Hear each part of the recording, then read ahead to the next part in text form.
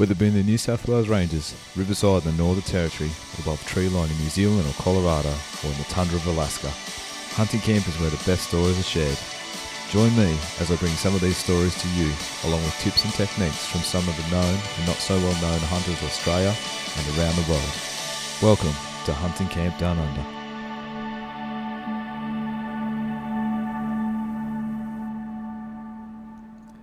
Hey guys, welcome to the Hunting Camp Down Under podcast. I'm your host, Craig Hales. Welcome to 2018. It's off to a flying start already. I'm just packing my bags, ready to head off to first Indianapolis for the ATA show, and then down to New Mexico to chase the mighty ibex. So things are a little bit hectic for me back here at home, but it's all coming up way too quickly, leaving everything to the last minute as usual, but that's what I do best, as for those that know me. Look, 2018 is shaping up to be a great year. Looks like we're getting a bit of rain where it needs to be for the upcoming deer rut for the fallow and the reds anyway. Hopefully it's not too late, but as I sit here now, we're getting a good thunderstorm here on the coast, so let's hope it sticks around for a little while and just finishes those deer off. So, well, today's episode is an absolute outstanding one. I think it's a homegrown bow hunter in the name of Scotty Meadows. Anyone that follows him on Instagram knows he's a man that absolutely loves his hunting. He's very, very passionate. He's self-taught in a way. He's from far west New South Wales in the town of Cobar, and he's sheds our lifestyle in a very good way. He's very positive, loves sharing his knowledge, and he's a man just full of stories. And we could have sat literally for hours, and I'm sure he would have entertained us the whole time. So we definitely will see him again, and he's got a few things, big things coming, for the coming year. He's got some good hunts planned. So anyway, let's go straight to the episode. Scotty Meadows, enjoy. Well, guys, welcome to the podcast. We've got a great guest today. That anybody that covers the social media, this man's got it covered as far as the western hunting goes in New South Wales. So, Scotty Meadows, how are you, mate? Yeah, not too bad, Halsey. How's yourself, buddy? Going real good, mate. Going real good. Sorry about the connection issues we had. Nah, that's really it been so far away, mate. But all good. We got it working in the end, so we did, mate. I'm getting used to it actually, but it's all good, mate. We caught you after work, and you've put the family to bed and found yourself a nice quiet room. You're all comfy, mate? Yeah, no, all comfy, mate. Yeah, bloody got a little chair down here in my bedroom, and laptop on and everything. Having a bit of a yarn, and we'll see where we head. Nah, good stuff, mate. Well, obviously, tell the listeners a bit about yourself, mate. Where you're at, where you're located, what you do for a quid, and mate, you've got the mic. Yep, too easy. Yeah, no, I'm a local, born and bred here at Cobar. It's a little town about probably 8 hours west of Sydney. Well, a lot of people heard of Burke. We're about 160 k's south of Burke. So, yeah, local, born and bred here. I'm 40 years old, soon to be 41 in a few days. But I started archery as a young fella. I went on a school excursion at Lake Burrendong, and they don't had archery over there, so that sort of got me intrigued. And I come home, and there's a few people in my street that actually done archery. My parents lined that up and went out to join the club, and flung a few arrows and liked it. I was probably only about 12, I think. Yeah, right. Yep. I was pretty much into it, full stick for a good 6 years or 7 years, and then you get to the age in your late teens, and you start discovering girls and things like that. So then they took a bit more of a priority, I suppose. Yep. And archery was sort of put to the side a little bit. Had a little sporadic hunt for like the club shoot or something like that over the years in between. And then I also played footy as well. I played rugby union, so yep. I played that for 14 years, which took up a lot of time with training and the such. So yeah, but then I sort of had a little daughter. She's 9. I've got 2 stepchildren as well. So Jasmine's she's 24. She's a real good little kid. She's an electrician like myself. That's my trade. I'm an electrician. Out here at one of the local mines. Yep. Work underground. A mine called CSA. We probably mine copper, and mainly copper. And so that gives gives me my bread and butter, I suppose. Yeah, definitely, mate. Gives you a bit of time off too. You're saying this just before we jumped live there that you're 7 off, 7 on, 7 off. That right? Yeah, 7 on, 7 off. So a lot of the mines out this way in New South Wales anyway, they're going to 7 on, 7 off. And luckily for me, I'm only 10 minutes from home, so Oh, beautiful. no, yeah, it's not too bad. I don't have to fly in, fly out, or drive in, drive out like a lot of people do, or 2 weeks on, 2 weeks off. So I get to see my family every night or every day, basically, sort of thing. I do day shift and night shift, alternating between weeks. Yeah, so no, it works good for us, and then obviously it sort of helps with a bit of hunting, getting a bit of free time on weekends or school holidays or something like that or when my partner might have some time off. She works full time as well, Gemma. Your top girl. Yeah. So you get a bit of time off every now and then and get away for a few hunts. Yep. Make the most of that little bit of time off. For anyone knows that that not familiar with Western Australia, if you're listening from overseas, you're a long way. As you said, you're eight hours from Sydney, but just to go to any sort of major other centres other than Cobar, what's a rough distance? You're sort of a few hours drive, probably even between hunting places, I suppose. Yeah, certainly. Like the nearest McDonald's, to put in perspective, is 300 k's at Dubbo. That's probably a good thing. So yeah, it probably is a good thing. Yeah, so but I'm used to living out here, like being born out here. You sort of get used to travelling. So I had to go to Dubbo for TAFE every 3 weeks for 3 days, and then I'd done another trade, instrumentation, which I had to go down to Melbourne every 6 weeks for a week. So you sort of get used to travelling. And in my local, just playing rugby union, mate, our nearest game was when I started playing in '96 was Nyngan. That's an hour and a half away. Yep. And then our furthest game, we used to play Lightning Ridge. That was 6 hours on a bus to play a game of footy. Oh, that's crazy. I mean, we used to whinge. We used to play, like I played league here and, for 20 odd years, and we used to whinge driving an hour north to Port Macquarie. So I'd hate to be you guys out there. Yeah, no, we had good bus trips though, mate. That was the thing. You get on the bus, win, lose or draw, but even better if you did win. But no, we'd always have a bit of a drink and and a good laugh and sing a few songs and stuff like that. So which you don't really see too much of that nowadays with the closer games like, such as yourself. Most people probably drive themselves to a game or something like that. So. Mate, these days it's even hard to get the other side to come back to the pub for a beer. Like, it just... Yeah. I mean, I remember playing a few trial games with, a few of the clubs out west, and, it was just... The camaraderie was awesome. You belted the absolute crap out of each other on the field, and it was only a trial game, but then it's like, righto, back to the pub, and I think everyone was just keener to do that than sticking out in the field, to be honest with you. Yeah, it is sort of slowly dying off. I reckon everyone's just too busy nowadays trying to earn a living and pay off the car and pay off a house and stuff like that. So yeah, it is too busy for sport and stuff like that. I reckon in my honest opinion. But our zone was pretty good. We used to, you'd have your game and then the home team would they put on a meal. You'd have a meal, generally whether it's at the pub or the clubhouse or something like that, and then you have a boat race, which is just like a little drinking competition, I suppose. So you have the 1, 2, and 3 who got or the players sort of thing for the match would all line up, and you'd have to scull a beer, and the next person will go and stuff like that. So yeah, that's awesome. You mentioned before once again, we had that quick chat before we went live, and you're saying about, and it probably sort of comes into the the footy and all that kind of stuff, but you first went to a club. 12 years old, your folks sort of lined that up for you, and then you hit the club.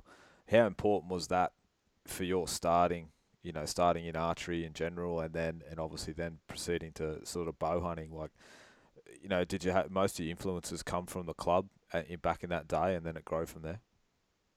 Yeah, no, I had a few people sort of looked up to back when I first joined the club, and I still do look up to him. One in particular was Manuel Ages. He's a lot of trad guys of Manuel. He was a miner out in Cobar back when I was a kid, and he was probably my greatest influence. And took me under his wing, took me out in hunts. And then when we got our licenses, sort of thing, like or if we didn't have a car, he'd drop us off out in the property and pick us up in a few days' time, or something like that with a couple of mates. And then, so he's probably one of the main ones. Another bloke who's passed away a few years ago now was Pedro Leva. He was a local fella at Cobar. Yep. He was he took me hunting numerous times as well. Which is pretty good. They have a bit of a hunt with Manuel, and there's a few well-known bow hunters. He was that sort of know Pedro and stuff like that. So no, he's a bit of a character. He seemed to have an influence on a lot of people. I think Pedro, and including myself, just by reading his stories, he's just that kind of guy. Yeah, he's pretty cheeky, and I'm pretty cheeky as well. I think when it comes down to little camp shenanigans and things like that. So I always have a bit of a joke and stuff like that every now and then. Definitely. Yeah, and there was another he's well-known bow hunter in Cobar too, Dick Tuller. Yep. He's a real bit of an old bush. He's very knowledgeable in bow mechanics and recurves or compounds and stuff like that. So he was really good, and still is. He's a top shot with sights or bare bow recurve or whatever as well. He's really good. Just go there for a while. Mate. You there, mate? Yeah, got you now. You're right. It's all good. We just had to drop out. No, that's fine, mate. We last bit I got there was, he was a top shot with sights or recurve. He sounds like a bit of a natural. Yeah, now Dick was, and he does a bit more rifle shooting nowadays with shotguns, but he can still fling an arrow off the best of them, and so he was really good to bounce ideas off and just talk about like same thing like telling stories, same as Sean Walsh and Warren Alley. He's just you sit around a campfire or something like that, or shoot, and you just listen. You wouldn't talk. You just listen to his stories, and he's just one of those natural sort of thing, like telling a hunting story and that. So he had the ears listening intently. Yeah, definitely. You can always pick something up. I mean, I think if they always say the more you listen, the more you learn. So I think it's pretty true when you've got those guys that have been around the bush and they've hunted sort of. More or less a lot of times all their life. I mean, I know my old boy, he, a lot of his hunting started, I've actually got relations at Nyngan, so, and, all his hunting was out, Nyngan, Campbelligo, Moree, those kind of things, and, they sort of same thing, that, you learn as you went, but when they sort of found someone that knew what they were doing out there, it was all ears. Yeah. No, it was pretty good. Like I said, I sort of done archery as a young fella for a good 6-7 years, and then sort of was on the wayside for a little bit, and then I sort of retired from footy early, and then I needed another passion, and sort of I got back into archery and got into it and sort of pretty in depth really. Yeah, back in 2011. Okay. I might have been 2010, 2011. I got right back into it, and I'd always shot bare bow. I still got a York Timberline I brought off Pedro for $200. I still got that down in my shed that I get it out every now and then and fling a few out of it, and still shoot it pretty good actually, bare bow. And then but I delved into sights back in 2011 and jumped in and got a Hoyt Carbon Spider. I read up a fair bit about it. I was going to get a CRX 35 or 32 it might have been at the time, and then I was up in Brisbane on holiday and went into a shop down there and picked up the 32, and I thought, I may as well have looked at this carbon one, and picked up it, and it was that much lighter, and I thought, I'm spending the money and getting the carbon one, and still got it. It's still going pretty strong. So yeah, good stuff. Yeah, but I mean, it's funny, I've watched yourself, just continually just servicing your bow, not upgrading, and it's funny. And I've been down the line. I'm a bit of a bow junkie. I keep switching, but I've found one that I like now. But you're stuck with it. Is it something that you just feel that it does its job, or you're just not one to keep moving through the bows? No, well, it's sort of I got my carbon element, and then that's in 70 pound. Yep. And then in 2014 I brought a Hoyt carbon Spider in 80 pound. Okay. And then in between them bows I actually ordered a Huntsman recurve because I started off with shooting recurves, and I like recurves, so I thought I'd get an Aussie made one instead of like the usual Black Widow or something like that. So I contacted Mark Kimmer, and it's a beautiful bow. I've had a few people actually ask me about it, and over the last couple of years, so they do know I have one, and would I part with it? But no, she's going to be staying put down in me shed, that one. But no, look, as for the new bows, I might look at a new bow. No, maybe not this year, maybe next year. One of the new Hoyts, something like that.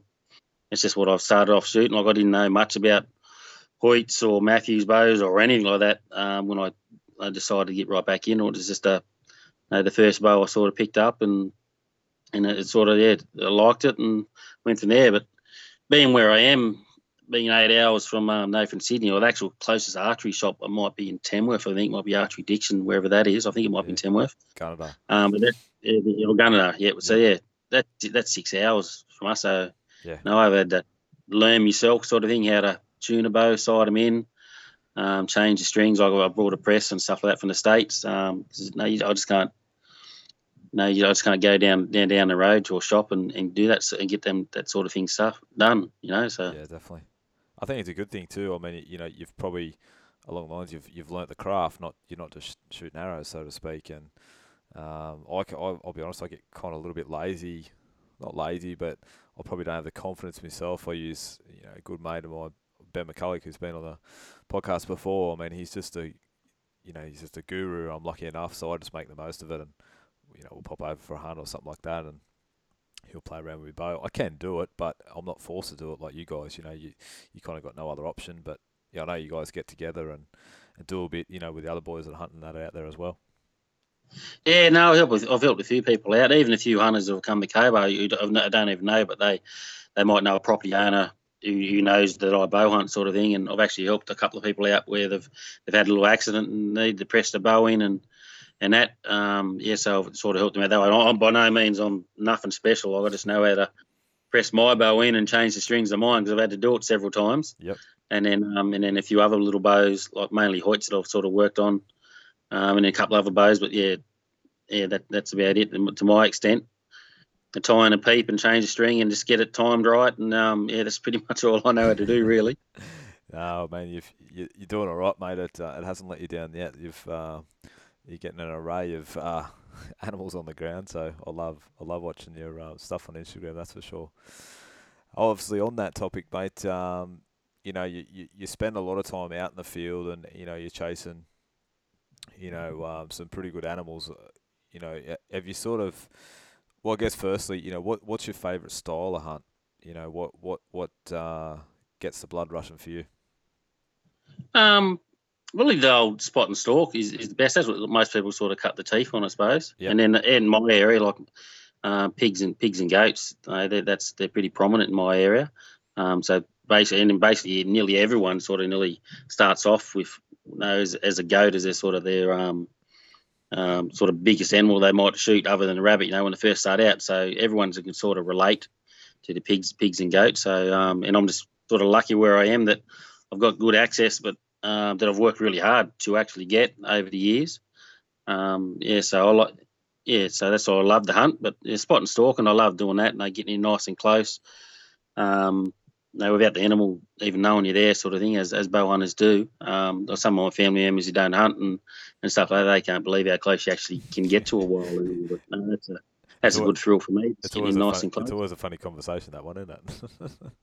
Yeah, no, it is. No, I've got a few uncles that sort of grew up here and done a bit of shooting and that, but they weren't bow hunters, so no, they'd see how close I got in, or see a bit of a video or something like that, and say, hey, what did you shoot him from? And they've got him 15 metres. Oh, how do you get so close? They just they gobsmacked that you can sneak in that close to a wild animal, but that's what we do. No, I love that. That's what we love about it. That's for sure. Yeah, no, it's really good. So awesome, mate. We just jumping back there for a tick. You mentioned about property access. For those that are obviously coming just into the sport, because I know there's a lot of listeners that are just getting into it, or just sort of branching out in the bow hunting side of things. But what advice would you get to people getting out there trying to find their first property hunt on? Like, have you got any sort of pointers that you think are really important? Because I know that you have worked really hard in the access that you've got. Yeah, no, probably the biggest one that I've sort of done. Obviously, it helps to know someone who might know of a property, so you might have a bit of rapport with that person who's got the rapport with the property owners. That sort of helps. Yep. But in saying that, I have got access on a place where I didn't even know the property owner, sort of thing. So, but basically, as I alluded to earlier on, that I joined the club, and our club's actually affiliated with ABA. Mm-hmm. So of recent times, I've actually written a letter to cockies and stuff like that, or I prefer probably not to write a letter. I'll write a letter, but I go out there in person. I'll drop it off to them, and that sort of states a little bit about myself, who my parents are, where I come from, and I also state that I'm a member of ABA. And I have my proficiency ticket and stuff like that. Mm-hmm. So I'm sort of I'm insured through that affiliation. So that goes a long way into being able to get onto a place, because you are sort of insured. Yep. But instead, I love to do it in person. So I'd go out there, and then when I do go out, I normally take a box of chocolates. Mm-hmm. That's my secret weapon. I'll go out and take a box of chocolates and leave that, just for leaving it. For leave me letter off, or just having a yarn to them if they're there, because sometimes they're not there. So I'll leave me letter and a box of chocolates there, and then I've actually got calls back, Yep. So that sort of helped me a fair bit in writing that letter and leaving a box of chocolates. But also, one of the biggest ones I done was I done a bit of a drive.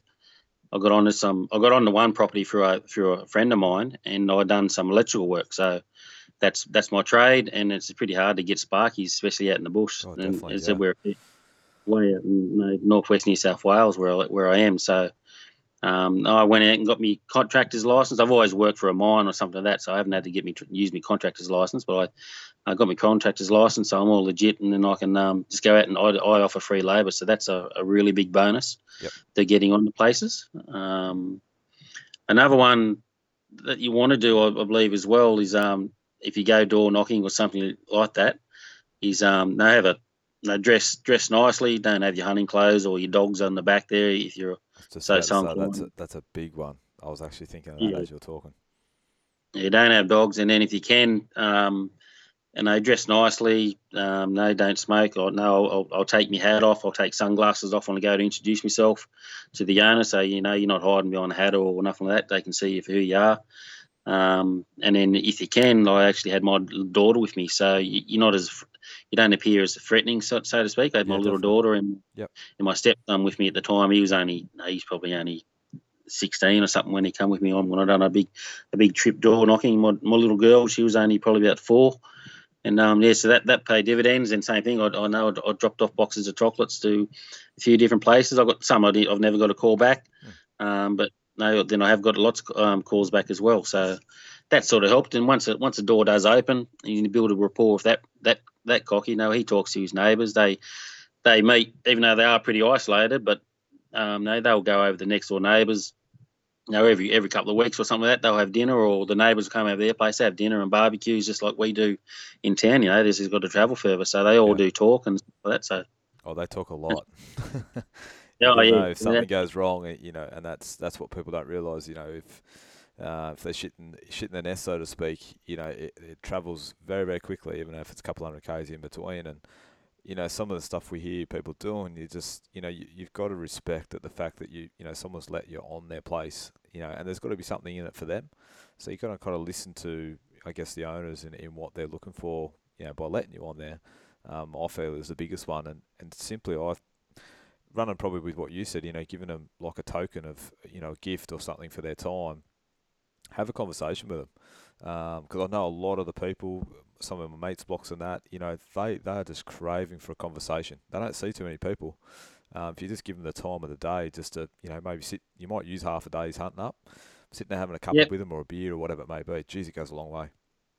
No, that's it. So every time I normally go out, I always have a bit of a yarn. And when I go out, if I go out for any length of time sort of thing, for a few days, I generally take up a carton of grog or a bit of wine or something like that. And another time I actually went for a bit of a drive. I got a couple of kilos of fresh prawns and threw them in my angle. Went for a drive out there and dropped off a couple of kilos of prawns each with a few of the cocky sort of thing. They just that doesn't go that doesn't get forgotten. They exactly right. They know you went to that effort, and know when you do ring up to ask or something like that, you generally always get a good reception and they get on and know you're welcome. So I think the biggest thing is they remember you. The poor buggers, and this is going to sound a little bit arrogant, but these poor guys are getting hit up all the time from all different avenues. And I've got a mate it's got a block that they get letters dropped in their letterbox every day. They'll get 5 or 6 a week. They're in a good area, and everybody else knows that, and they just get sick of it. And I think we need to realise that there's got to be something in it for them, and they just otherwise they're just going to say no. It's easier for them to say no than what it is yes. Yeah, no, that's dead right. So, yeah, no, it is like that. Even like the places I go, mate, they get calls. They probably get calls a couple of times a month from people just ringing up. You might somehow stumble onto someone and get a phone number or something like that, or get a name or whatever. So yeah, I can just imagine what it's like. I know where it's deer. Like mate, there's not many deer out where I am, so it'll be just surrounded. I'd reckon. Oh, that's just a whole other ball game. But hence why I hunt over the seas now. It's easier. But mate, no, thanks for that. It was I knew you done quite well, and you're always sort of. I've even seen some of your photos, and that you're at the homestead and things like that, and I knew you're obviously doing something right, mate, because you got some great properties there that you work with. So, mate, jumping to the hunting sort of things, I guess finally is you're very, very consistent. You every sort of hunt you go, and you seem to do really well even in the different seasons. And this is I kind of probably want to pick you apart a little bit. What's your tactics come? Let's talk pigs for now. Talk chasing the bigger boars, the older stuff. What's your say come into summer? You're going hunting in 6 days. What's going to be your tactic? Where I go, I do have places on rivers and stuff like that, but I generally try to stay away from the rivers in summertime because there's just too much water, the cover. Yep. And the leaf litter along the riverbanks and stuff it's pretty loud. You do find pigs, so I generally target places away from the rivers where there's dams. Okay. And little creeks and stuff like that might have no little puddle of water, similar to the Cape, I suppose. Okay. Yeah. So you are sort of similar to lock up there. Yeah, there is. There's a couple of spots. It's nothing like the Cape though, but it's a couple of spots on places where I have found that there is a couple of little creeks that might hold a little puddle of water sort of thing. So I always GPS them in when you find them and do reconnaissance and stuff like that. But with the big balls, I normally I like to target the the tanks, and then you want a good week of 40-degree weather, if you can, like a good week, solid week of 40 plus, and then the big. Because the old pig can't sweat, so he's got to cool off somehow, and then so he'll find the water. He'll go out of his routine, sort of thing. Where during the winter months, where they're probably a bit more not so much around the water, sort of thing, and they'll come in the water quite regularly during the day. But I generally find probably around that 2 to 5 o'clock. That's generally the hottest part of the day. So. You find pigs early in the morning, sort of thing, having a drink, and then when it is stinking hot, you've only got to go to a tank and check the nearest biggest tree that might have full logs around it, or some brush around it, sort of thing, that can hide under, and just approach that area as if there is a pig in it, and then from downwind, etc. And generally, by the time you spot the pig, you're already within range. You just got to try and pick an angle.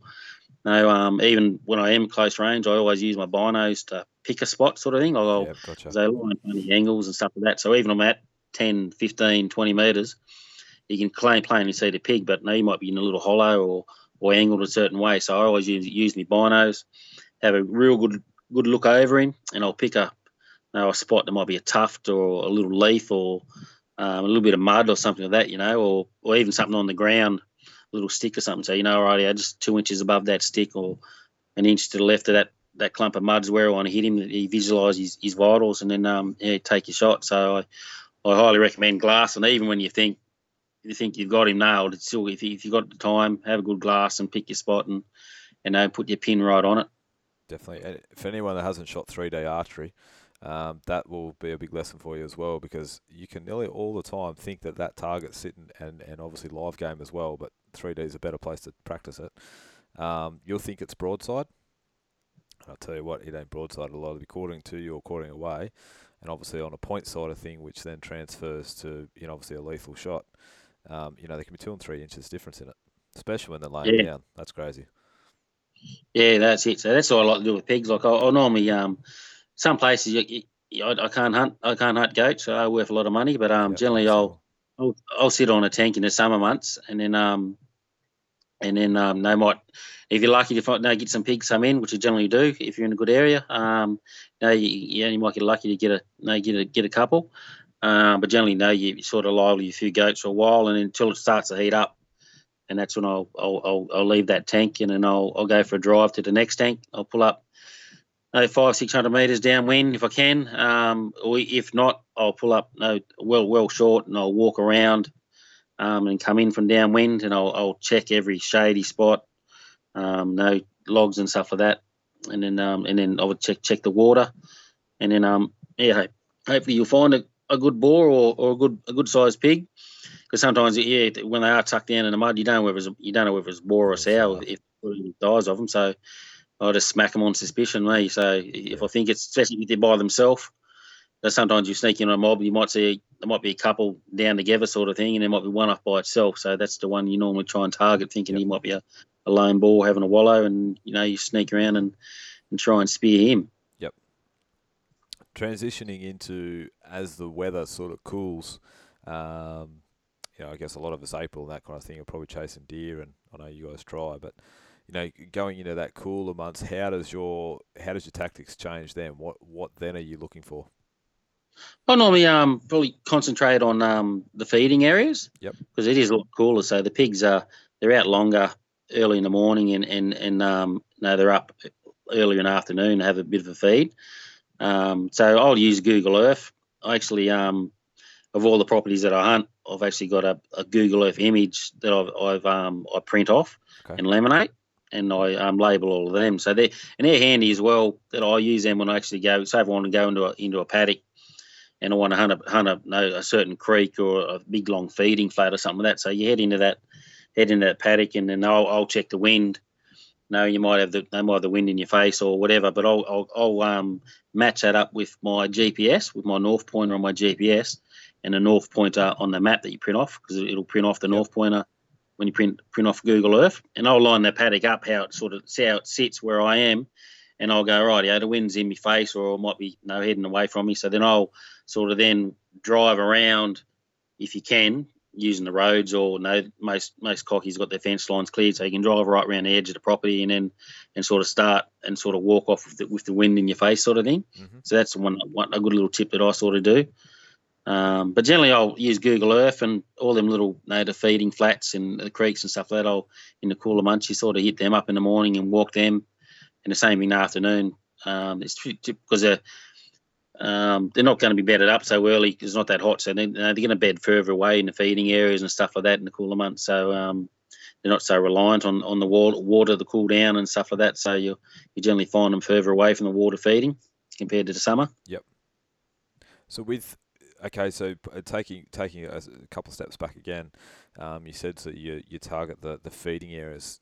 Just give us a rough idea. Like you come to a brand new property, you've checked it out in Google, you've got a rough few of the green patches and stuff like that you've been checking out. What are you actually looking for when you go into that paddock? You've got a brand new place, you haven't been in there. What's the first thing you look for?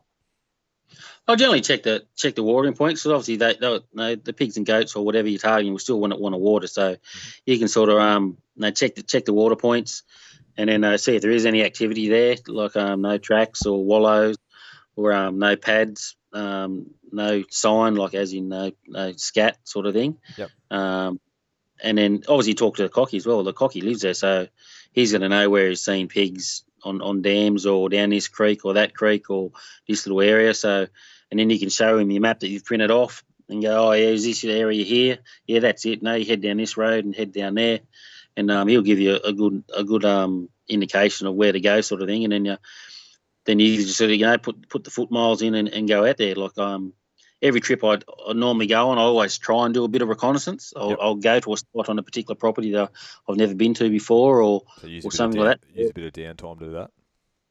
Yeah, I always try and do that. So, if it is a bit cooler and the game's not that active, sort of thing, or it's in the middle of the day or whatever, like I might go for a drive or walk or ride or something like that on my bike if I take my bike out. They know to check these areas and see if they're worthwhile of returning to at a later date. Mate, and obviously, transferring, like obviously you said, your you sort of scout a bit, you use a bit of downtime, those kind of things. In between the transition area, so you've got a feeding area. How in that winter time, how far do you think the pigs travel? I know crop country throws another whole spanner into this, so we're just going to talk non-crop country. How far do you generally find the hogs from their feeding areas?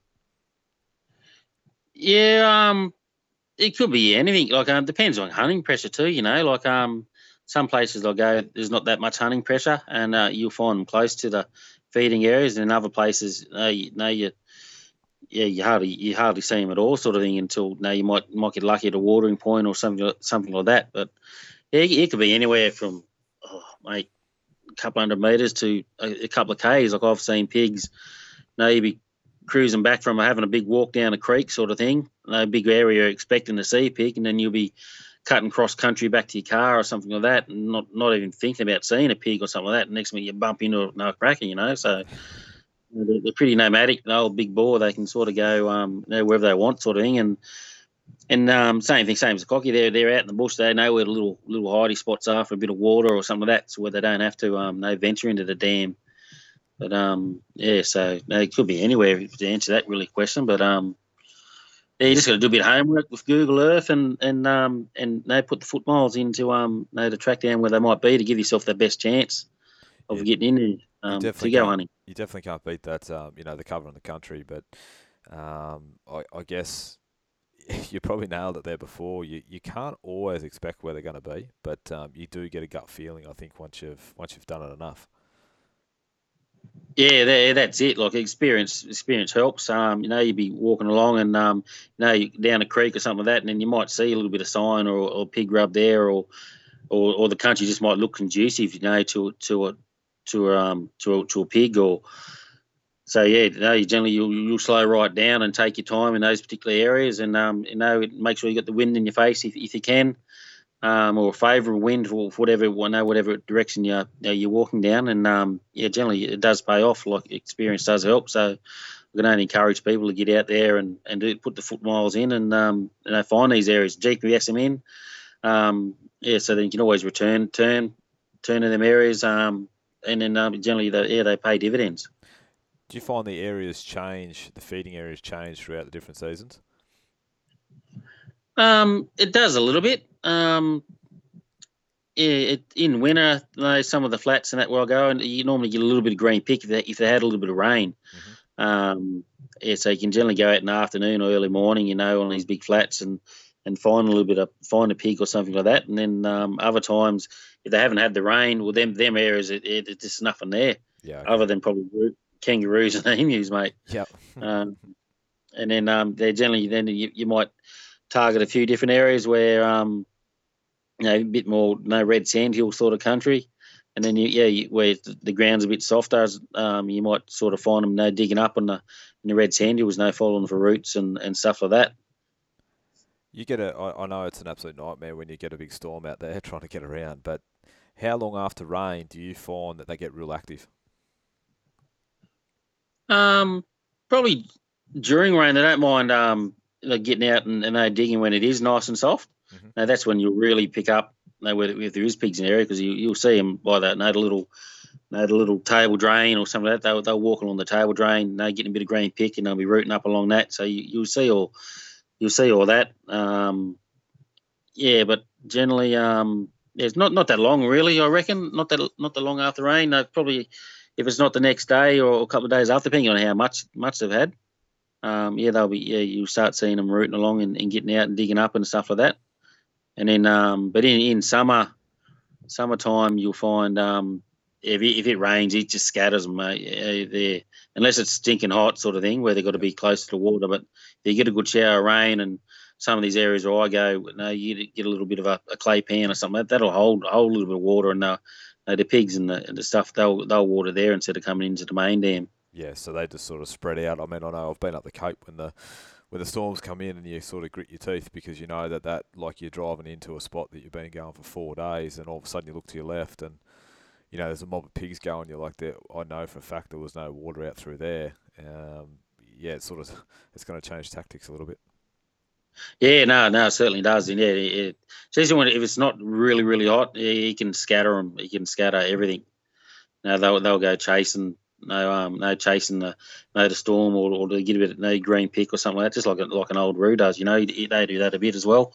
Mm-hmm. The big old red, he'll follow. He'll see the storm and he'll follow the green pick. I think the old pig's a bit the same. Definitely, he just puts his nose to the ground. Yeah. Yep. Now I've got an old cocky out near home here that he's actually me footy coach when I was back in under 14s, and he's still a really good family friend now. And he reckons he's sort of out near Kimbilligo, out where you were talking about earlier. Yep. And he reckons the big old boar and all that, they'll be there. He'd see a fair few pigs or that on his place, and then he reckons when it comes time to the cropping country to go back towards Ningen and stuff like that, he reckons the big old boars, they'd smell it 50, 60 k's away, he'd reckon, and they'd head off down that way when they were harvesting sort of thing. Yeah, definitely. I mean, especially depending on what they're planting, or I can back that one for sure, because I hunt a fair bit out past Narrabri, and we were in those areas, and it's exactly the same. Like if they don't have a crop in, they won't have pigs that year.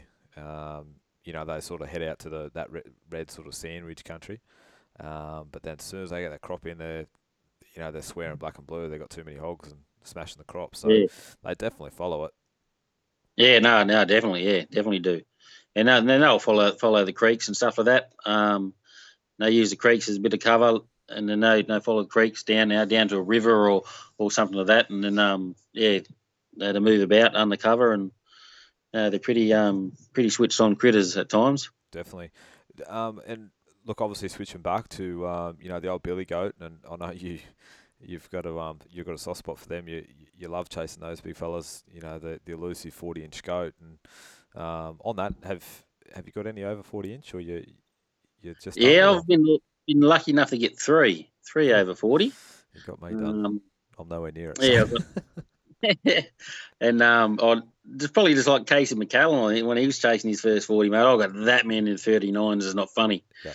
But I was lucky enough to I had an epic stalk on my first one. He was 40 and a half, and he was actually, I tried to get my young fella, Joshy, tried to get him in, and he had me to a stalk, and it was pretty open, and he ended up doing no good, and they took off, and we ended up finding him again, and I offered it to him again, and I had to try and sneak in there, and he didn't want to go, so no, I'm going to have a go then, and it was an epic stalk, mate. I've actually done a fair bit of riding, because I started off writing a few stories for the Australian bow hunting forum, so that's where I started. My career. I thoroughly enjoy them, mate.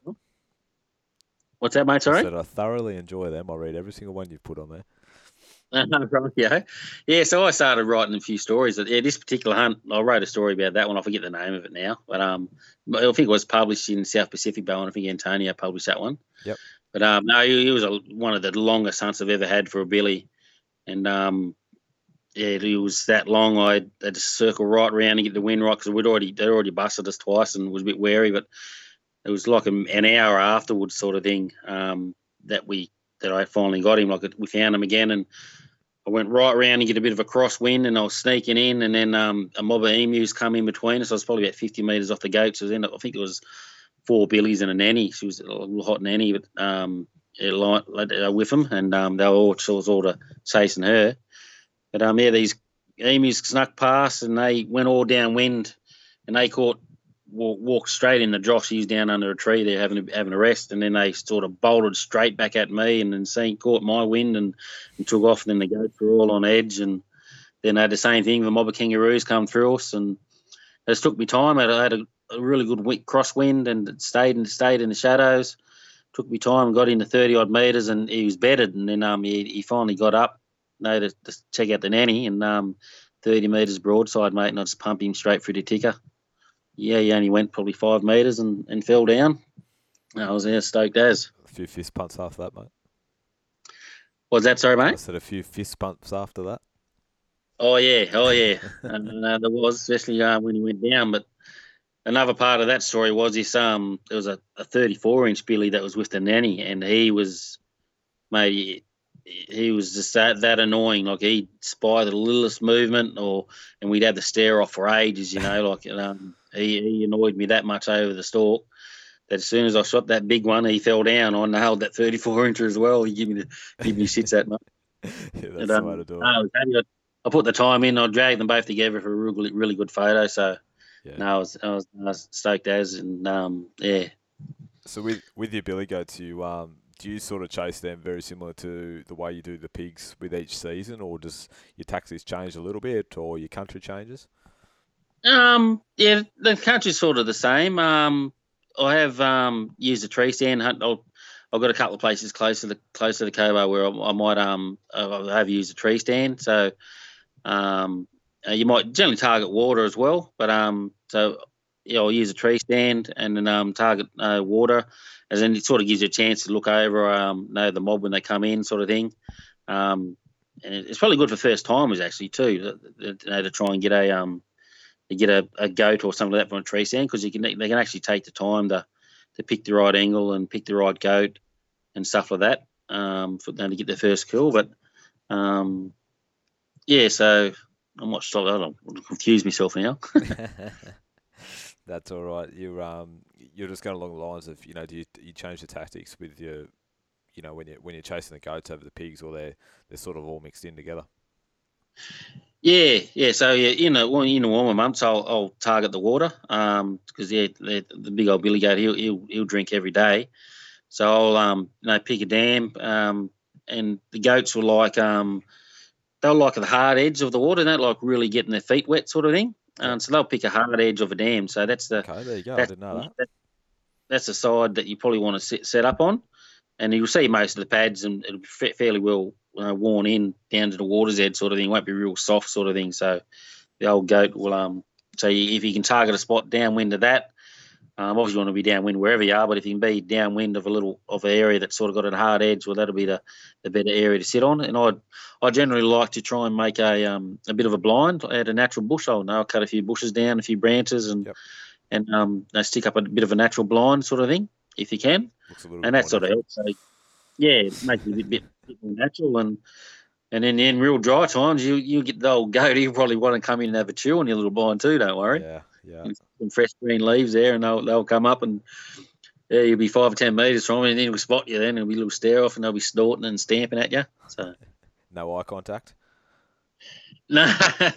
Sometimes you can't help it. No, I always try to get a quick photo or something like that as well. I carry a good camera in my backpack, but I always carry one on my belt, for a quick little point and shoot sort of camera. Get a good little action shot or something like that. So. Yeah, but generally, you'd normally wait and see what happens. Like, Precy, I'm pretty good mates with Wayne Precy. He's pretty much the billy goat master. He is. He reckons he probably should sit on a dam for about 3 days. Yep, he thinks. That was going to be my next question. How long do you give it?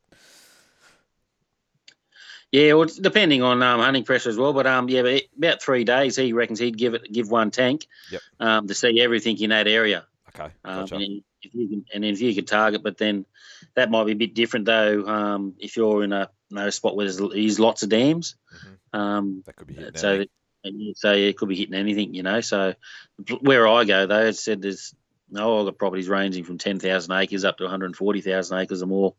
So they're pretty big places, so you can sort of the dam or something. You'd be a fair way off from the next one, so you can sort of bank on sitting on that one for at least a couple of days, and then the old goat too. He'll feed into the wind, so he might have a drink at one water hole one day, and then he'll feed off into the wind, and they head off to the next one too. So yep. Do you reckon they've got a bit of a pattern, or do you reckon they kind of opportunists? They'll just sort of head where the wind's blowing, so to speak. Yeah, it's sort of a little bit. They do have a little bit of a pattern to an extent, where you might see one mob on one tank, and then you might see them the next tank, sort of thing as well. But then once again, I've sat on tanks for a couple of days, and then on the third day or whatever, you'll see a goat that you haven't seen the last couple of days. So they do roam around a bit. You just got to they put the time in the bush and put the time in there, and if you want to get them big ones, well then even if you see a half decent one, sort of thing, if you can, you might let him go and wait for that big one to sort of come in. Yeah, definitely. I think Yeah, I so think that's most mature animals are always going to take work. If it comes easy, you got lucky. So I think yeah, I don't know. I kind of go that way. That bigger stuff consistently, and I think the more people you talk to, including yourself, it's the work effort I suppose you put into it is why the big ones come. yeah, that's it. So, yeah. Sometimes, like if I haven't been out hunting for a while or whatever, so I'll go out and then because I'm a member of ABA as well, so you got your claiming trophies and stuff like that. So Sure. if I see something that I think he's worthy or a nice photo or something like that, I'll have a crack at him and then take a little bit of meat for the property owners for his dogs or something like that. But generally, in summertime you'll find it's best for goats because you can actually you'll see more of them sort of thing because they will come into the water and then generally they come in 1 foot wide and go out 3 foot sometimes. They put that much water away, but you can sort of look over a mob, especially if you've got a good vantage point. You can look over the mob and be very selective in what you want to get. And Sure. then if you happen to not, maybe you might come in on the opposite side of where you are. So generally you can you can then hop out of your blind if he is worthy of chasing. So you hop out of your blind or you hide, and they follow him up out into the paddock sort of thing. I've done that numerous times. Yep, slipping And up behind them. yes, and that's a good tactic as well. I generally try and get round in front of them.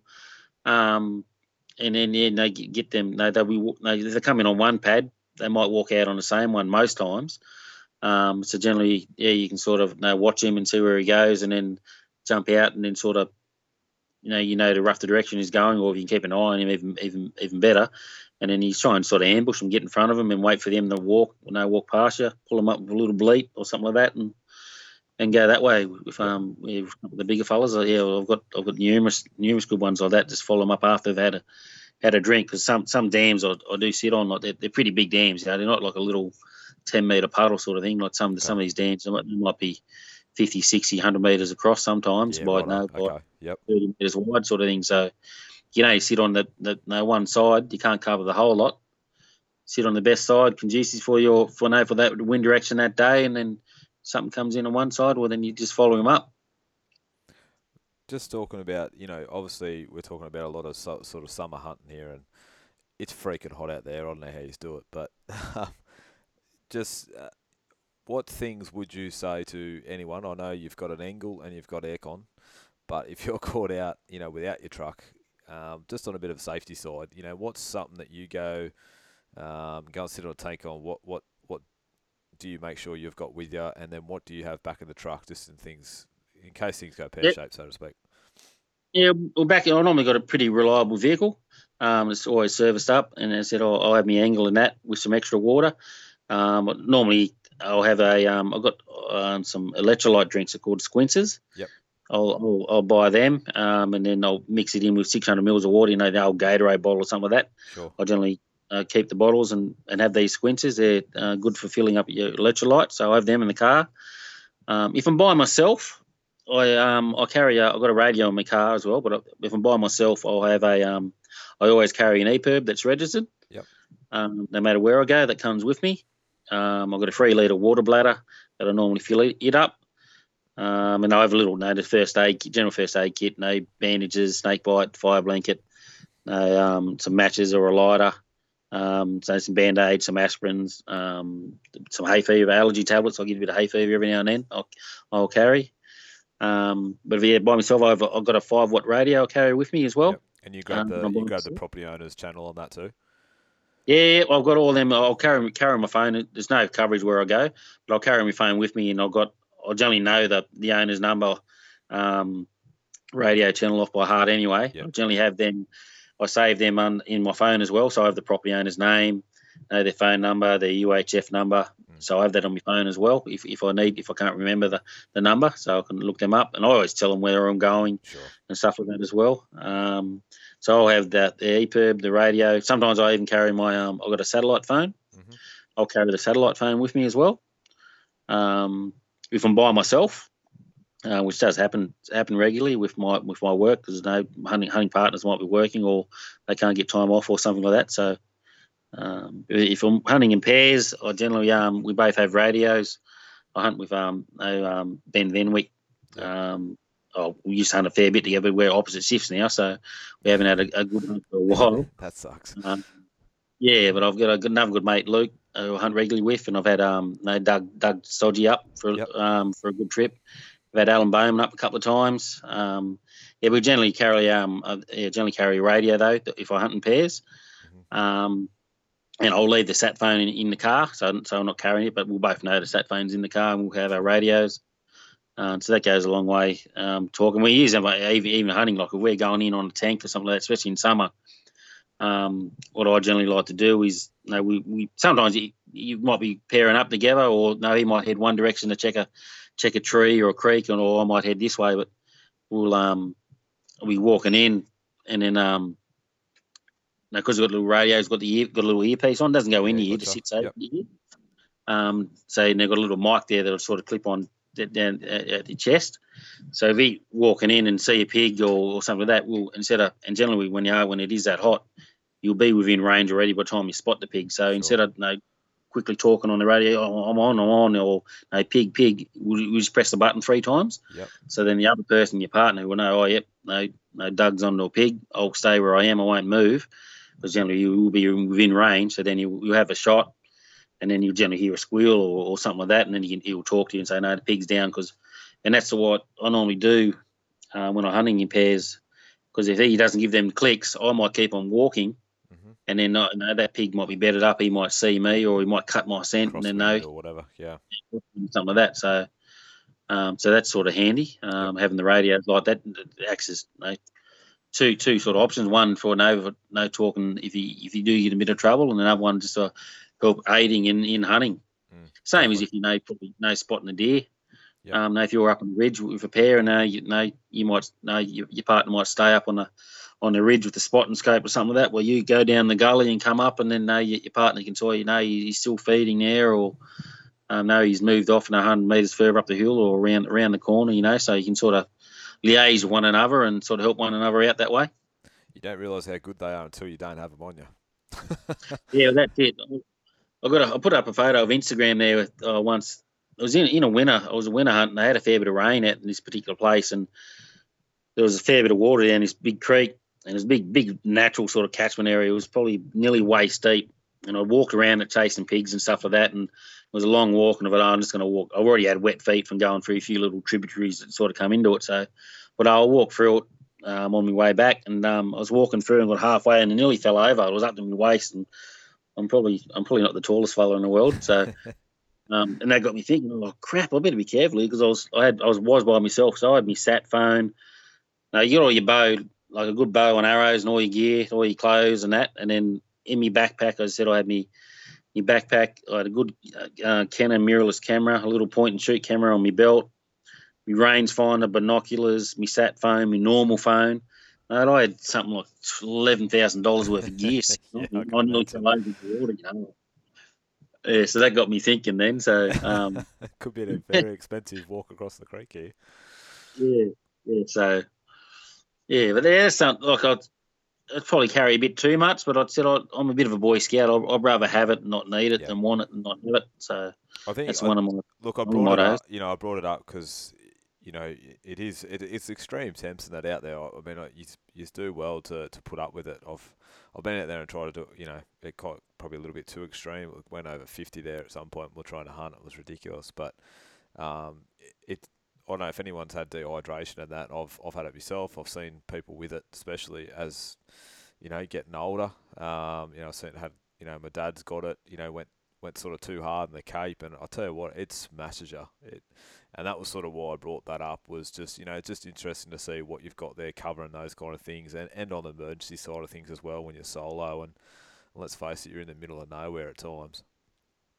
Yeah, no, you certainly are. Like in my line of work, like I work in underground mine, it's a pretty hot little mine. Like a lot of people think it's cold and cool, but no, it all depends on your ventilation. So no, it's nothing to be 40 degrees and near 100% humidity underground. Sure.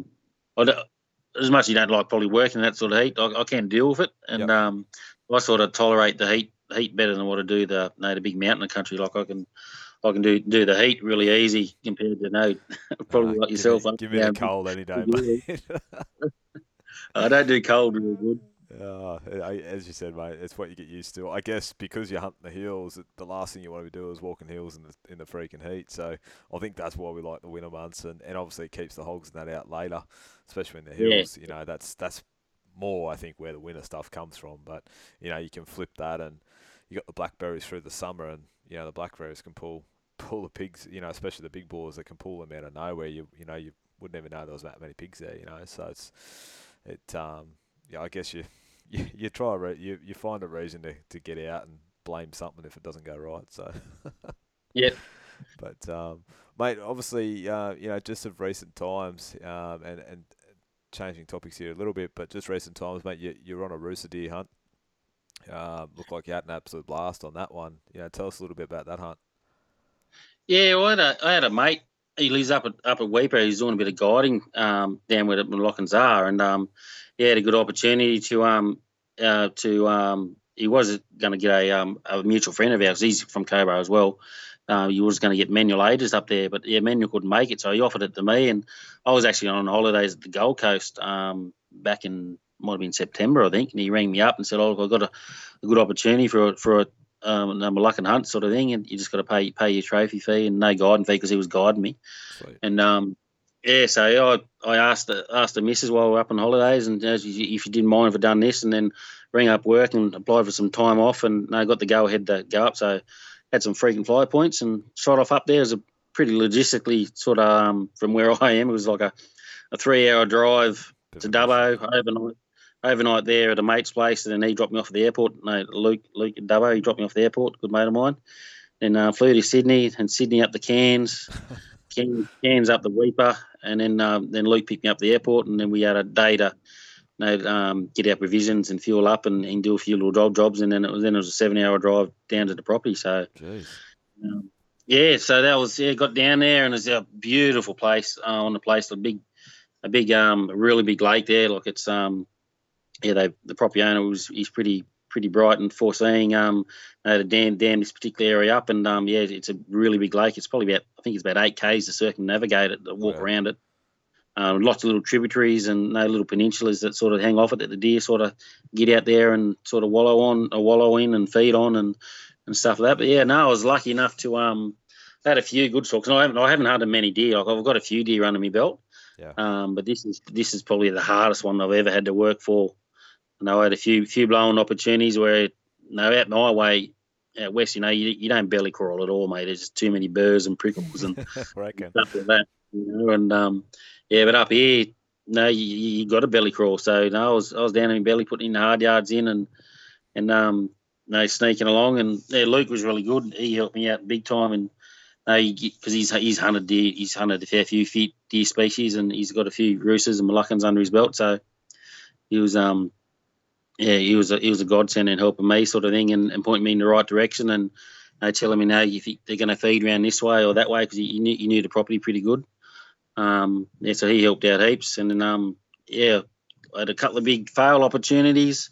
Probably the best one was right near the homestead where we're staying. We're seeing a bomber stag. You would have been a good 29, 30 inches come down out of the timber from beyond the airstrip sort of thing, and made a beeline. He's by himself, and he went down had a bit of a wallow, and it looked like he was going to be there for a while. So I snuck down the edge of this little dam, the original house dam, and a plover actually bombed it for me. It was probably about 100 metres off the stag, and a plover 50 metres from me and 50 metres from him, he took off, and then a deer looked in my direction. There was a stare off for ages, and I was already down pretty low then, and I thought, the only way I'm going to get probably close to him was get in the water. So I got into the water and took my shoes off, and I was up to my belly button in water, hold me bow up, and by then I was pretty low, and I snuck right up. I got into 50 metres from him. It was way out of my range, sort of, even though I practiced regularly at that distance. But I wanted to get closer. So then I watched him for a while. He was sort of facing me sort of thing. I snuck right round, got back in the water, snuck round and followed this little bit of lay of the land. And then I crawled for probably 40, 50 odd metres up around, circling around. And the more I crawled around, the closer I was getting till I could see tips of his antlers. He's probably 23, 24 metres from me. but I just couldn't get a shot. He was bedded. He was down in a wallow, and I could only see his inners and the tops of him. And even if I stood up, I was kneeling. But even if I stood up, I don't think I still would have got a shot in his vitals, or would have only just seen from his his neck up sort of thing. Yep. Oh yeah, I was waiting there for probably had a good, beautiful crosswind. I was there for probably 15, 20 minutes.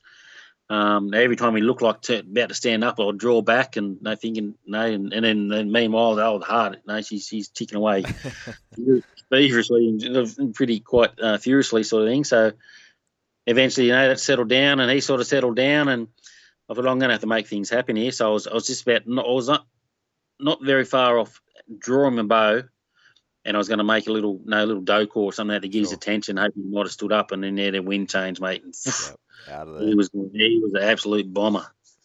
But the one I did happen to get though was same thing. I'd had a few failed stalks, so I knew I had to be patient, which is that's just a virtue with bow hunting. You got to be patient, take your time, and I'm pretty impatient when it comes to things. But when it comes to stalking in, I don't know where I find it, but I do, and I must dig deep and find that patience. But yeah. We've seen one stag. He was by himself, which was a bonus. There's only one set of eyes to worry about, and he headed down to this creek, and I sort of lost him in some deep shadow sort of thing, where he sort of stopped and looked, and I don't think he seen me or nothing like that. So then I just went glacially, snuck up to where I last sort of seen him, nowhere to see him, and then I'd seen the creek. And I didn't see him cross the creek because the creek on the other side was higher than than the level I was on. So he didn't go through and up, and I was pretty sure he didn't go into the creek and back up. Otherwise, I would have seen him. He went in the creek and down. So I just went really slow, taking my time, picking each step to the last spot I seen him. And when I got there, I could see some sort of like a little bit of a rutting pad, it looked like. And so I thought I'll move over to it. And the closer I got to it, then I was seeing like a bit of a pad heading down in the creek. And I thought, that's where he's gone. So I'm still just taking me time, stopping, glassing. And all of a sudden, I was just about to pick up my binos of glass, and I looked down to my left, and here he was. He's 12 metres from me. And lucky there was a big fallen log that was that had fallen down, so he couldn't see me, but I could see him. We'd only see his antlers and stuff. Sure. And it was the same thing. It was just a waiting game of what he was going to do. I'd pre-ranged everything around him, and then in the end, I decided from the day before that when the big stag blew out, I thought I might need to make him stand up or something like that. Because the wind was getting a little bit finicky, sort of thing, and he was twisting around, looking everywhere. And I thought, I glassed it. As again, I was only 12 metres, but I glassed him, and then as I was looking for my binos, I thought, there's a little window there, and we had to slip an arrow in. So then I thought, if I can probably get another 2 metres closer or something like that, it'll give me a better angle. He's down in the creek, and I'm probably 4 or 5 metres above him, And there was a falling down log, and a little window about 3 inches sort of square, like a diamond sort of shape. Sure. And by using my binos, I could pick that, and I could see, that's going. I could see where his shoulders were and stuff like that. And I was certain that from the amount of time I spent glassing for that distance, that my arrow was going to hit the vital. So, and I practice because I do ABA, like you practice on the Group 1. So I know with my particular setup, at 5 metres, I've got to aim 1 inch lower than where I want to hit. Yeah, got you. Yeah. At 10 metres, I just aim for an arrow on a target sort of thing. Uh-huh. So at 5, at 10 and 15 metres. So at 10 metres, I knew that I'd aim 2 inches lower than where I want to hit. So I'd range him because I was at 12, and I knew if I get to that point, I'm going to be 10 metres. And so I knew 2 inches lower. It sort of puts you off a little bit when you got to, because it was hard to hold low, isn't it? Yeah, it was a 3 inch gap, and it was 4 or 5 inch logs on either side of it, So, and I've got to hold my pin on that log. Yeah. No, you're paying a trophy fee as well, but that's where your practice comes in, and your confidence in your gear and your setup that you got to have, and pay dividends. I put that pin right smack bang on that log and clip that release off, mate, and it just went straight down. Had a shooter. I was me 80-pound Hoyt. I got a 28 inch draw. I was shooting a 500, and I think it's 556 grain arrow. I have a VPA up front. I'm lucky enough to be sponsored by VPA, so I had a 175 grain VPA up front with a little. Certainly got a solid setup there. Yeah, no, she's pretty solid setup, all right. And it threaded the needle straight through that little gap, went straight through his spine, and then straight into his chest. And he just had his poleaxing fair on the spot. Hardly made a sound. I put the video up on a little clip of it on YouTube, and not on YouTube, on Instagram page. And that's on Facebook as well. But he hardly made a sound. He just fell over sideways. It was sort of a little bit of an anticlimax, actually, sort of thing. But as soon as, because I was expecting to get up and run away, and then I might have to get another arrow in. But I was just nailed him first shot, and then I sort of backed out then because I was really confident that he wasn't going nowhere. I backed out, give him some time, and then the shakes hit me. Look, I don't know how I'll keep it together. I'll keep it together until the shot's done, and then after that, that's when it sort of hits me. So it doesn't really hit me during the shot or during the stalk. Yep. Now, you might get the old flutter of the heartbeat, sneaking in pretty close or something like that. But when it comes time to the knuckle and bone of when you got to draw back and have your shot and concentrate, it's all confidence and knowing what the job I've got to do and getting it done. Yeah, definitely, mate. And in short, going back and looking at that and looking under the trophy, and you could see how much it meant to you when you're looking at the photos and you sat there and you're staring at it and things like that. But looking back in short, what was the most important thing that you'd change going back to that hunt? What would be the number one thing that sticks out to you? That I'd change for that hunt? That you would do differently? Patience. Yeah, probably a little bit more patience. So I haven't hunted much deer, so yeah, for sure. So I probably could have waited on as I did on the stag the previous day. Like if the wind didn't change, So sometimes you feel that tickle in the back of your neck. Yep. You go, I've got to make things happen. It's pretty hard not to, but sometimes it's a bit more. Even though I do say that I am pretty patient when it comes to certain things, that there does come a time, when you might have to make things happen yourself, whether it's that little doe call or something like that. So that was kind of why I had a bit of a giggle when I said patience, because when you do enough of it, you can sense when something's going to go to shit, and it's either going to come off or it's not. So patience can work to a certain point, and then it can just be game over no matter how patient you are. Yeah, well, that's it. Like you might be waiting off that stag or a good boar or something like that, and then you might see another stag, something walking towards you or something like that, and I'm going to have to make things happen pretty quick here, and or something like that. And I've had a few things like that. Like the very first stalk I had on these on the Moluccans. No, same thing. I had a lot of open country to get down this gully. They were on the same level as me, but I had to get down this gully and then get behind the termite mound. And I just took my time. I belly crawled a fair while, and then eventually I was probably halfway down in the open, and bloody lousy jacks, mate. Little birds, they come flying right above me, and then I just had to take my time. I just put my head down. I was in the blazing hot sun. I'd dropped my backpack off. Probably 50 metres back up the hill where Luke was. I've got a big gut full of water, and then they snuck down because it was just an extra thing I didn't want to carry. Sure. Trying to belly crawl and the movement when you do belly crawl with a backpack on. I was crawling down. These lousy jacks come above me, and I just put my head down in my lap. I didn't even look at the deer. I just put my head down in my lap. They could have run off. I didn't know. I just put my head down and probably waited a good 15 minutes before I even tried to lift my head up. By then, the lousy jacks, they'd flown away. I looked up, and the deer was still there. The amount of patience that I put in for that one, and I got right down into the gully, got up to this termite mound, and the same thing. I was behind that termite mound for ages, just didn't have a shot. I was probably about 35-ish from the stags, and then there was a couple of does sort of facing me, but they couldn't see me. And then all of a sudden, a little bit of a wind tickle on the back, so that sort of taught me a fair bit. Yeah, with patience. I do know what I'm capable of, but then it does come times when you just know something's going to happen. You got that sort of sick sense, so you're going to have to make things happen yourself. Definitely, to get mate. Obviously you've done a lot of hunting in that now, and especially if you've got that Western Plains stuff sorted, and I know you shot a few deer. But what's the dream hunt for you? What's the top of the bucket list? Yeah, probably an elk. I'd love to get an elk.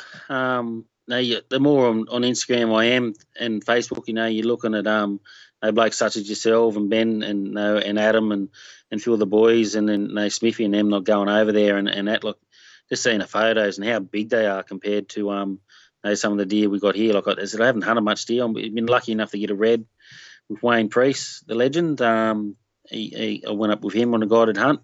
Yeah. I was lucky enough to also to get a Samba deer in my first ever try, which is Jeez, you've done right there. it was probably a lack of it. I don't know how to explain this one. Probably kissed on the dick by fairy, I suppose. Yep, that'll do.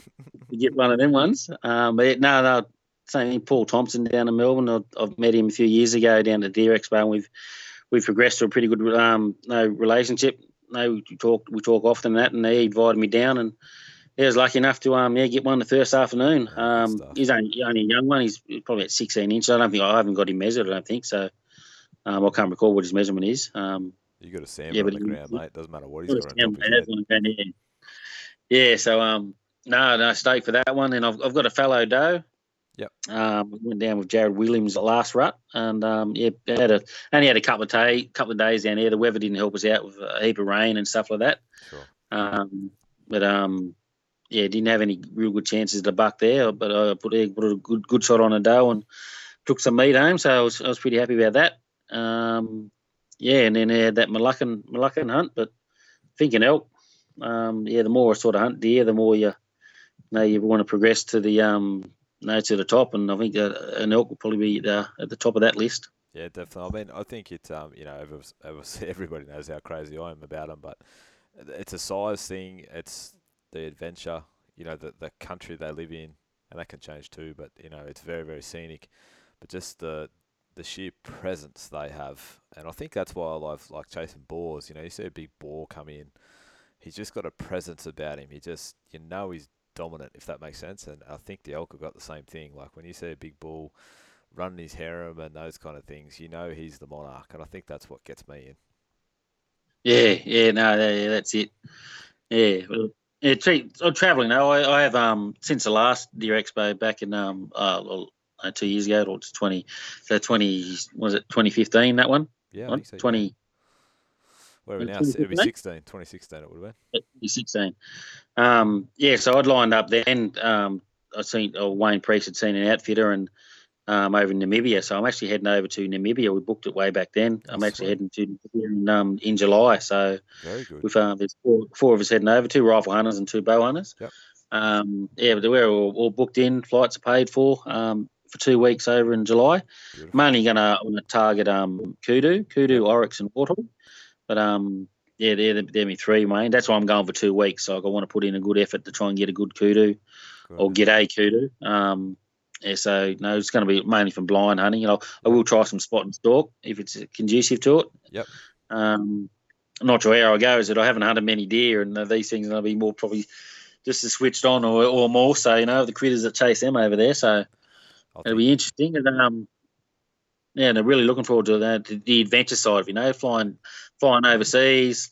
I have a couple of blokes never haven't met yet, but we've talked heaps. So we feel like we all know each other already. So looking forward to that trip. And super keen for that. No, that's awesome, mate. You're gonna have an absolute blast, mate. And then we look forward to you, obviously, posting that one up and going from there, mate. But mate, finishing up, I'd love to ask you, what's the top 3 things that you could give advice to someone starting in bow hunting? They're not a bad shot, but talking about hunting, what would the top 3 things be?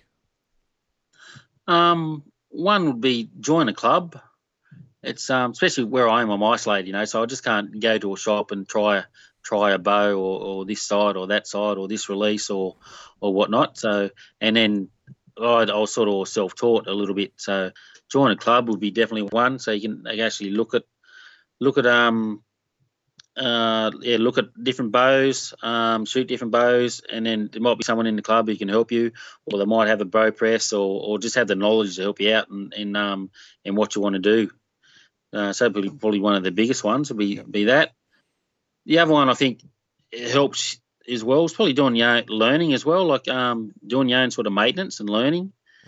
how to start them in and stuff like that. With compounds anyway, and with recurves, like I've had to learn a little bit about that and bare shafting arrows with my recurve and all that, and making arrows. So that sort of helps big time there in learning, because you're not going to learn by watching someone else do it for you.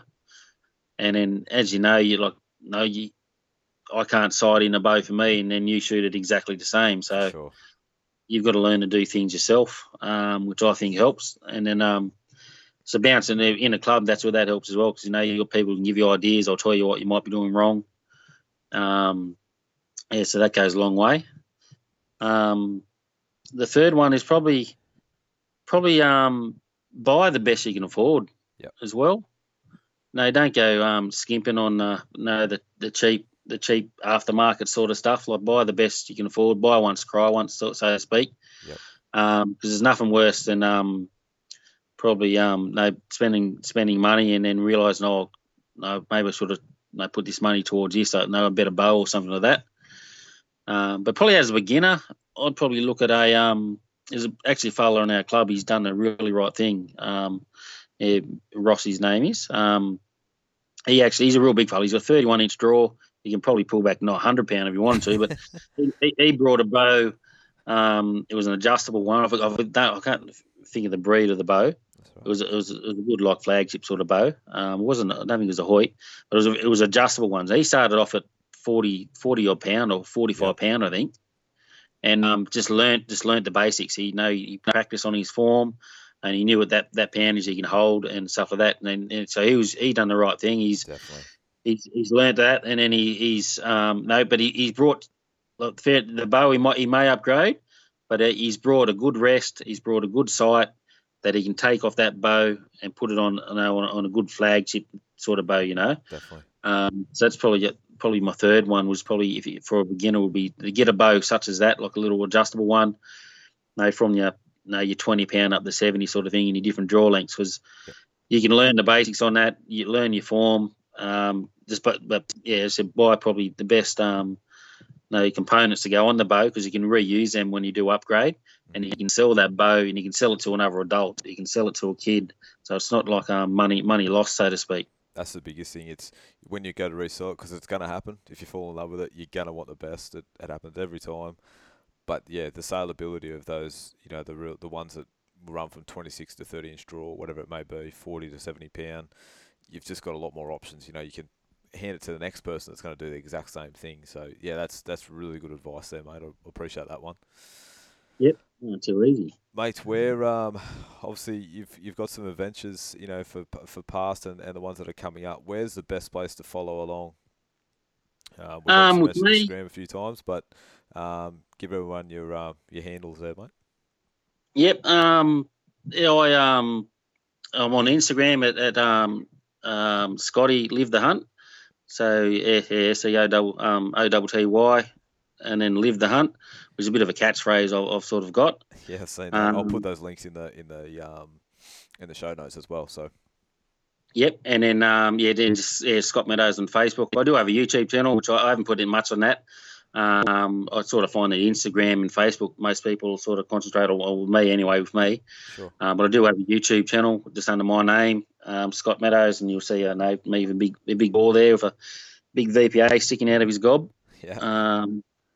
But probably just to elaborate probably a bit more on Live the Hunt. Like Go for it, a lot of people really don't know why I have that, but I sort of started off back in archery, and then I was writing stories. They go on the forum, and not that I was very good at English, but I sort of quite enjoyed writing the stories. Sure. And I believe I got a good following on the forum and stuff like that, and I was really probably descriptive in my writing. And so for you, the reader, reading my story, like I tried to create an atmosphere of my writing by being pretty descriptive in explaining where I was, which way the wind was going, what I was doing and why I was doing it, and stuff like that. So as you, the reader, were living the hunt with me, hence Live the Hunt. So that's where my little catchphrase sort of comes from, to explain that if everyone's any sort of wondering why I've chosen that or what that means. So that's what that means. So that's awesome, mate. I've seen your hashtag there, and look, credit to you. as I said, I've read, more or less everything you've put on the forum, and not that I sort of get too much on there now, but, you've done. It was always a good audience that you captured, and you always had a lot of comments, and it was the way you do right, and the way you sort of told your stories tonight. You get there, and I can sort of feel myself there, and so. And you probably know it, but there'll be a lot of things that people, if you listen to your stories closely, there's a lot of things you can pull out of, especially our chat tonight. There's a couple of little tips there that I'll be honest, I've written down. Just little things like the goat walking on the hard side of the dam, and just little things like that. But they can go a long way to harvesting a trophy that you've been chasing for a long time. So I really appreciate that. Yeah, and I've got just a few others as well, I think, with goats. Probably Alan Bowman, he's probably learnt one just recently. He came up for a hunt, and we actually spied a really good bomber goat that Alan put a good stalk in. He got right out wide and got into a little bit of cover and circled right round and then followed him up. And he subsequently had a shot and then missed him. And then I sort of, as I knew which way the goat was going to go. He was heading into this sand hill, and I'd actually at this stage I'd thought Alan had hit him because as he ran off, I couldn't see the goat when he had the shot, but I seen Alan have the shot, and I looked from my binos and I seen the goat stumble, and I actually thought he hit him when he stumbled, and the goat's heading into the sand hill, but I'm sort of walking diagonally away from the goats. They've obviously seen Alan, and Alan's following up, but I'm walking away, but I'm not stopping and actually making eye contact, so to speak, even though I was a few hundred metres from them. I sort of looked out of my peripheral vision at the goats and just kept on walking away. And because I was walking away from them, they didn't, to me, they didn't think I was a threat. Sure. But as soon as I got in a little bit of cover, I had 300-400 metres of open ground to cover. And as soon as I got in the cover, I was probably 600 metres away from them probably by then, maybe 500. And then as soon as I got in the cover, I just legged it, mate. And then I legged it into where I thought, because the goats were heading up to this sand ridge, and the way they were heading, there was a couple of big trees. So I knew which way they were heading. And I just run straight up there. And I had this Billy, he walked past me at 37 metres.